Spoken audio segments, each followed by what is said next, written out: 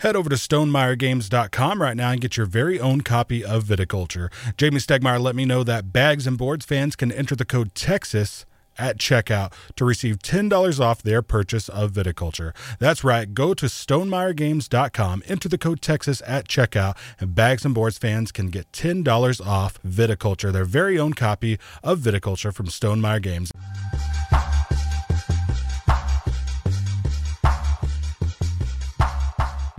Let's get on to Viticulture. So, Lariat, you played Viticulture thrice. Yes. I've played Viticulture at least 6 or 7 times. Four score and 6 times. Yeah, there you go. So this is probably the most times I've ever played a game before we've reviewed it here on the show. Yeah. We typically like to get 3 to 4 plays in of a game before we review it on the show. We just happen to have had this long enough and have played it often enough because my wife loves this game. I love it. It's just so good. Yeah, I was going to mention, you said this one's more medium weight, but I wouldn't let anybody get carried away by that because it is so smooth and plays so easily. Oh, yeah. It's a lot lighter than it would seem. It's got you're right. It's got the simplicity of a lightweight game to learn how to maneuver through the game. And then it has that depth there too. It's got some real depth, but none of it's difficult. So it's definitely a medium weight game, but if you're only into light games, this could be a good transition. It is very, very good. Yeah, for sure. So designed by Jamie Stegmeyer. We've got a great interview up with Jamie Stegmeyer on our SoundCloud page, by the way, soundcloud.com/bagsandboards. Jamie Stegmeyer and Alan Stone, and published by Stonemeyer Games, so it's just their names mixed together, which I think is kind of cool. Viticulture is a worker placement game about making wine that plays 2 to 6 players. We've played 2, 3, and 4 players. Game is split between spring, summer, fall, and winter. The game goes from -5 points based on cards that let you give up victory points to gain bonuses, and 25 points. And once someone reaches 20 points, the game ends after the current round, but players can go all the way up to 25 points because points can be scored after the game end is triggered. In the spring, that's the very beginning of each round, players choose their turn order. You pass the first player marker around, but that's just the order you're going to select your turn order in. Yeah. So in the spring, players choose their turn order. The further you go down in turn order, the better bonus you get. So the number 1 position has no bonus. The number 2 position is just drawing this card. And then it's all the cards, wine orders, vines. Summer and winter visitors. And then you get a coin. And then, let's see, there's a victory point, and then there's an extra worker. Which is a big... And that's the last one on there, because that's a big deal, getting an extra worker in this game. Very. So you start out with 2 workers, and then your grande worker, and we'll get into all that. So in the spring, you choose your turn order, and it gives you bonuses. The game consists of getting vine cards, planting them in the field, harvesting them to make grapes, making wine tokens out of them, and then filling wine orders to get victory points. So there's also summer and winter visitor cards, which you get during either turn order selection or during the fall season. During the fall season, each player draws 1 visitor card. That's the whole fall. These cards give you bonus actions that help you along. So let's talk about summer and winter. So during summer and winter, you'll be choosing actions that are available in that season only. So in the summer, it's all about getting vine cards, planting those vine cards, giving tours to earn extra money, and building structures.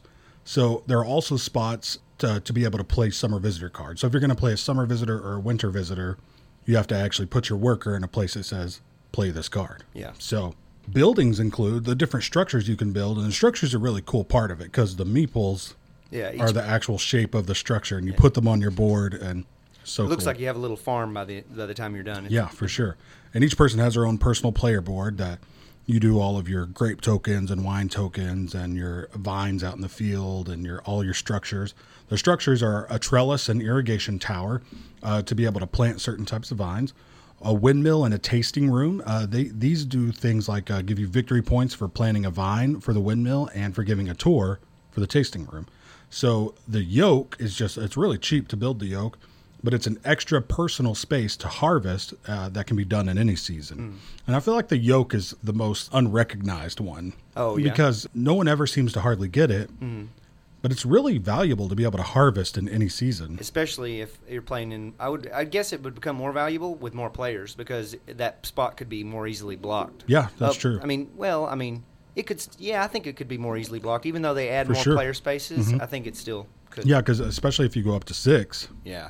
I mean, there's only 3 still, Yeah. but it just gives you the ability to harvest any time of the year. So, I mean, there may be some real reasons to want to harvest in the summer instead of the winter, which is where it usually happens.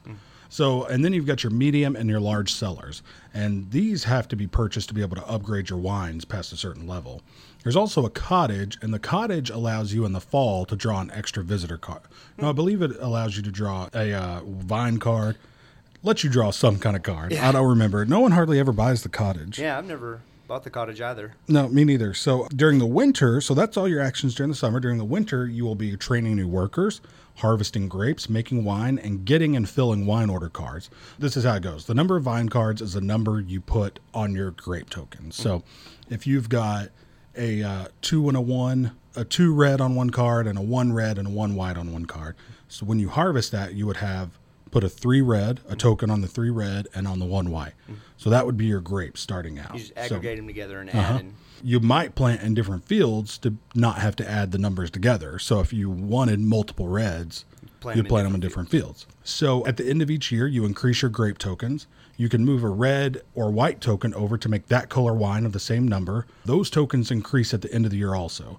To make a blush, you move a red and a white token over together, add the number together, and put that number on the blush. But blush starts in the medium cellar, so you can't do blush until you got the medium cellar. To make a sparkling wine, which starts in the large cellar, it's only 3 numbers sparkling wine, 7, 8, and 9. You move 2 red and 1 white token over, add them together, and put it on that number. Yeah. So when you fill wine order cards, you get victory points, and you move up on a residuals track that pays out at the end of the year. There are 3 spaces at each action, and this is what we were talking about. Yeah. In a 2-player game, you can only use the first space. In a 2 to 4 player game, or 3 to 4 player game, you can use the first 2 spaces. The second space has a bonus action on it that can be used by the first player to place there. When we first started playing, we thought it might be like if you went there first, you had to grab the one that didn't have a bonus so that the second player got the bonus, but that's not the case. So first person to go there can get the bonus. In the friendly variant, which is what we played in our 3-player game, you can only use the bonus space if you're going to get the bonus. rather than blocking. Yeah, you can't block it.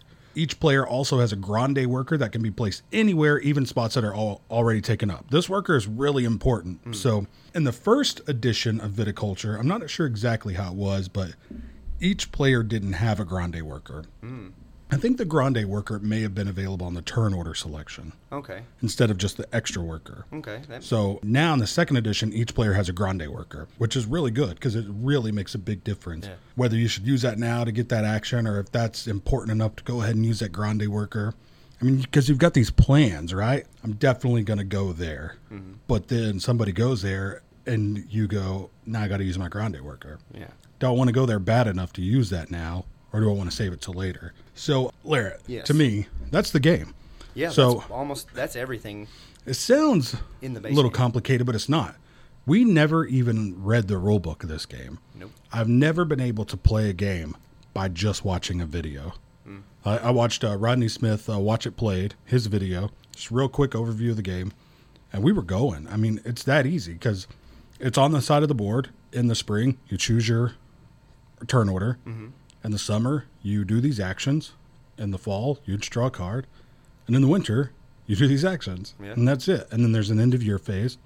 The visitor cards, I'll say, have actions on them. So in the summer, you can play a summer visitor. In the winter, you can play a winter visitor. And they just give you special actions. And they can be really big. Like they can help you do big moves. You know, that's one of the coolest things about the game, I think, are the visitor cards. So I agree. they can help you like where you're like down pretty far to like really making a big move, you know? There's definitely there's a ton of them. I know I haven't seen anywhere close to all of them, and every time we played, I always saw new ones.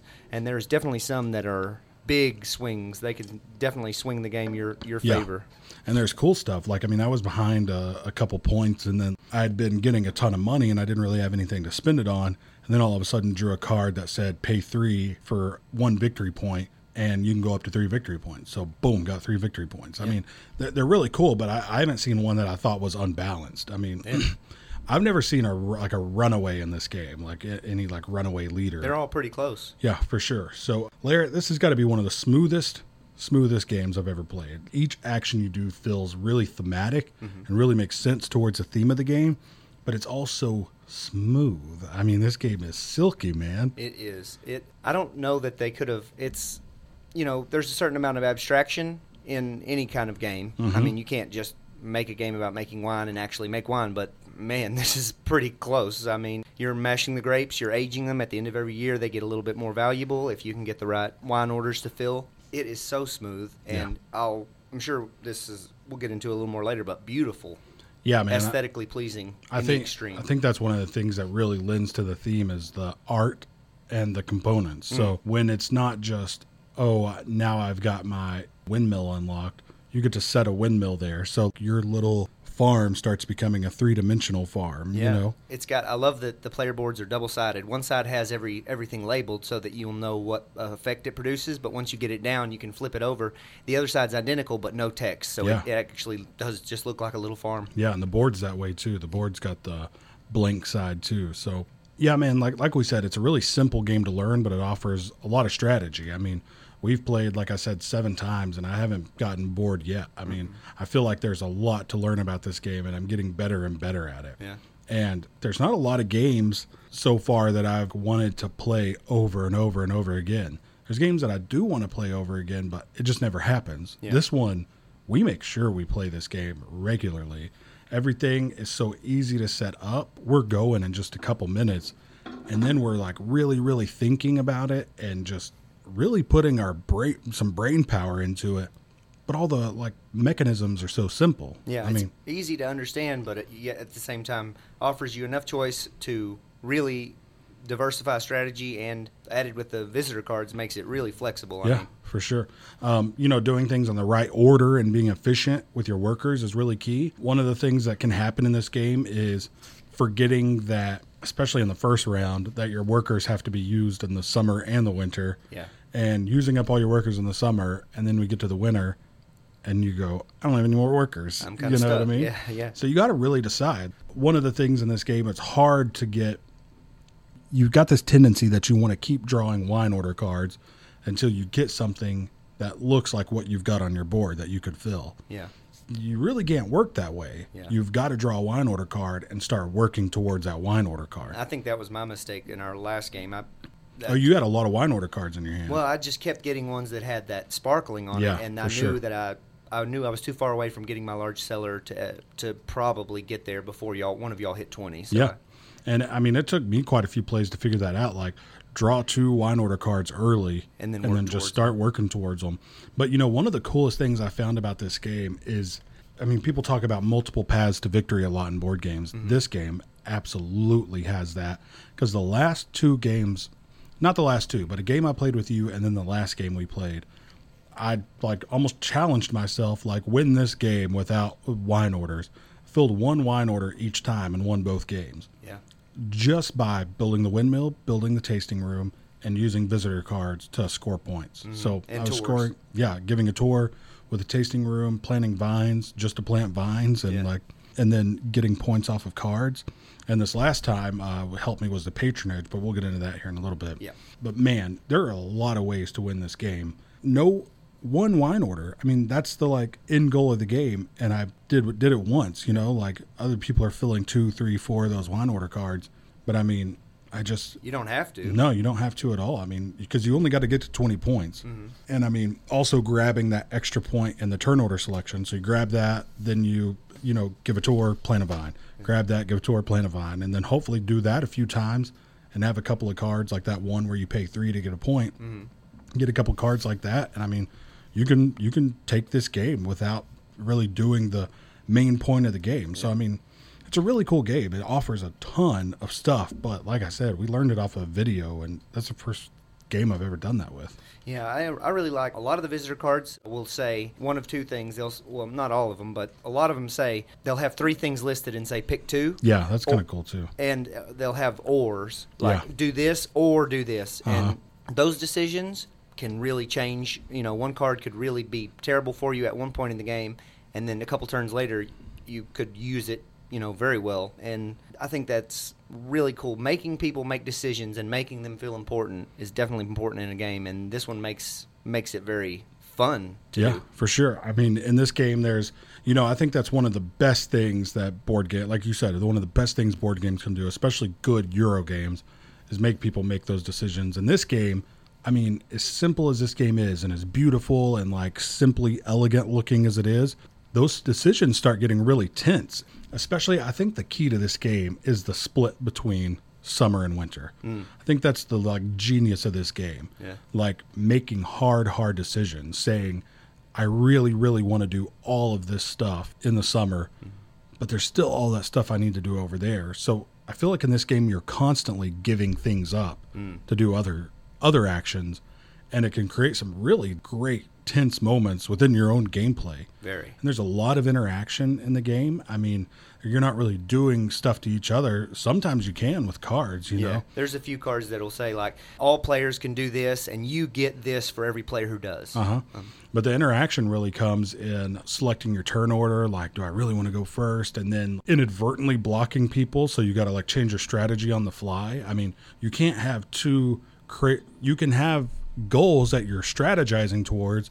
Sometimes you got to change your plan to get there. I mean, sometimes you got to go, I'm just going to draw some visitor cards and hopefully it'll give me something that I can use to get where I need to go. Yeah. Larrett, big time recommend For sure. for me, man. I love this game. I do too.